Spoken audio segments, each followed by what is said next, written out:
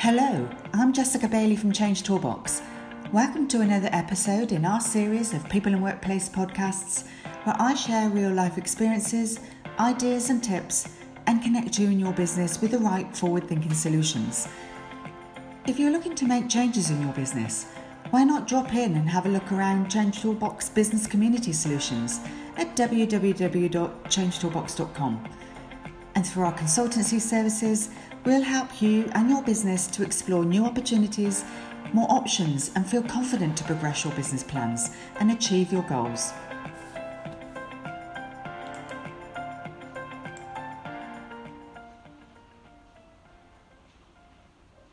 Hello and welcome to another podcast from Change Toolbox.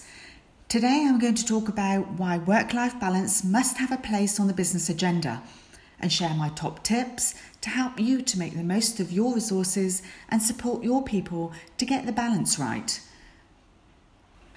Before sharing my top tips, I want to touch on mental health and well-being because this has a strong link to the reasons why establishing a good work-life balance is so important to you and your people.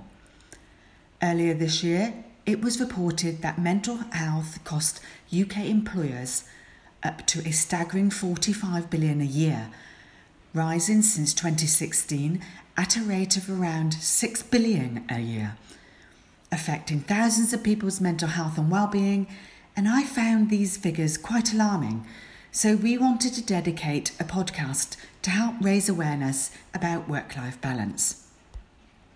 So what can you as an employer do to help tackle this ever-growing problem?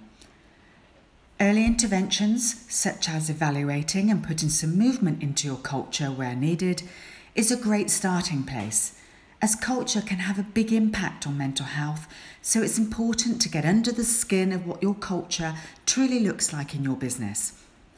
You can start by looking at behaviours, attitudes, your company values, and how they all fit with today's working environment, which will help to prevent the inevitable, more in-depth, costly support that your people will need if they're struggling and are in need of mental health and well-being support at a later stage. We can't get away from the plethora of information that we hear and read every day, and all with similar messages regarding the UK workforce working remotely and from home, facing similar challenges in dealing with the new ways of working. And for some, this modern way of working, albeit imposed upon many, has raised the questions around live to work or work to live. And more people are looking for opportunities where they will be afforded a good work-life balance by their employer.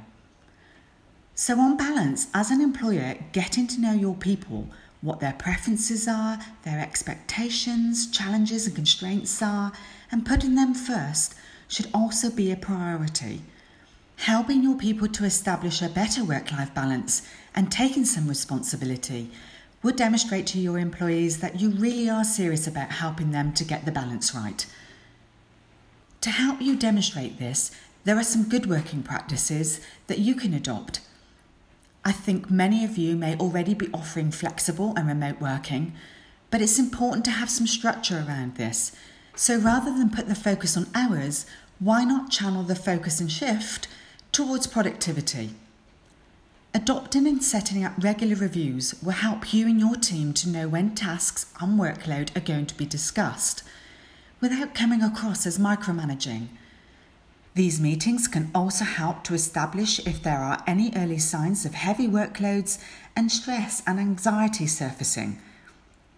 It's important to remember that work-life balance isn't just for employees, as managers, leaders, influencers will also need the same infrastructure to help to support them, especially as there are so many new and existing expectations in today's world of work, such as managing teams remotely.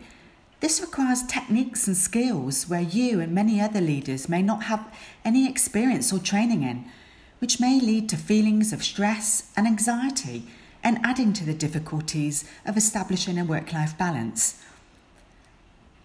Equally, the simplicity of a rest break can make a real difference, so be sure to take time out and encourage your employees to take their breaks, preferably where possible, to stretch the legs and grab some fresh air before returning to work. This is a good rule for everyone to adopt and will help to maintain a more energised and productive day. In recent months, not everyone has been afforded the opportunity to take holidays, so taking a look at this area will help to manage annual holidays and, importantly, give you and your employees the time to take out and help you to avoid the stresses that can lead to burnout.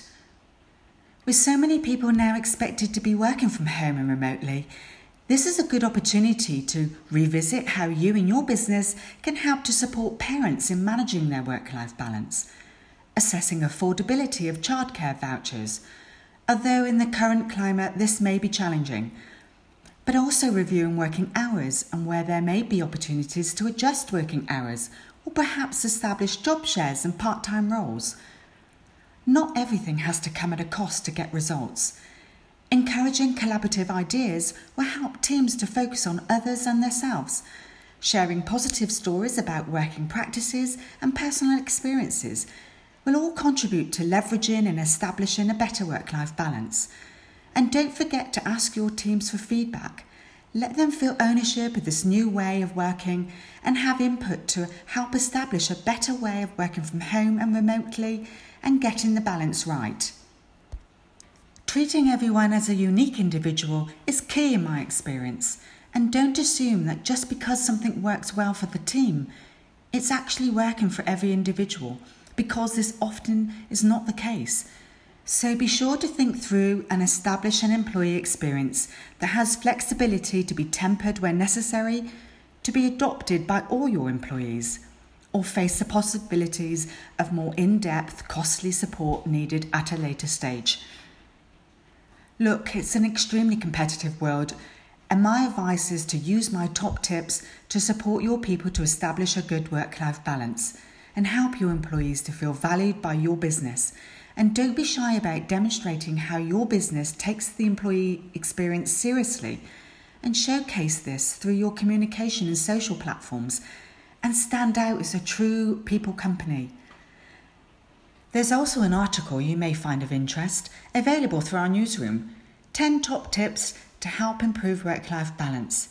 You might want to check this out at www.changetoolbox.com to get the know-how on why adopting a putting people first mindset will demonstrate to your employees just how serious you are about helping them to get the balance right and to look after their mental well-being. I hope you found my tips insightful and this episode useful, and it will encourage you to take a fresh look at your culture and how you can adopt and encourage collaborative working, and helps you in your business to adopt new ways to introduce a better work-life balance across your business. Please feel free to share this with your colleagues and others that are looking for tips and ideas on how to support their teams and help to build a better work-life balance across their business. For more thought-provoking ideas and tips, join me and listen in to another Change Toolbox People and Workplace podcast. And if you're looking to make changes in your business, why not drop in and have a look around Change Toolbox Business Community Solutions at www.changetoolbox.com.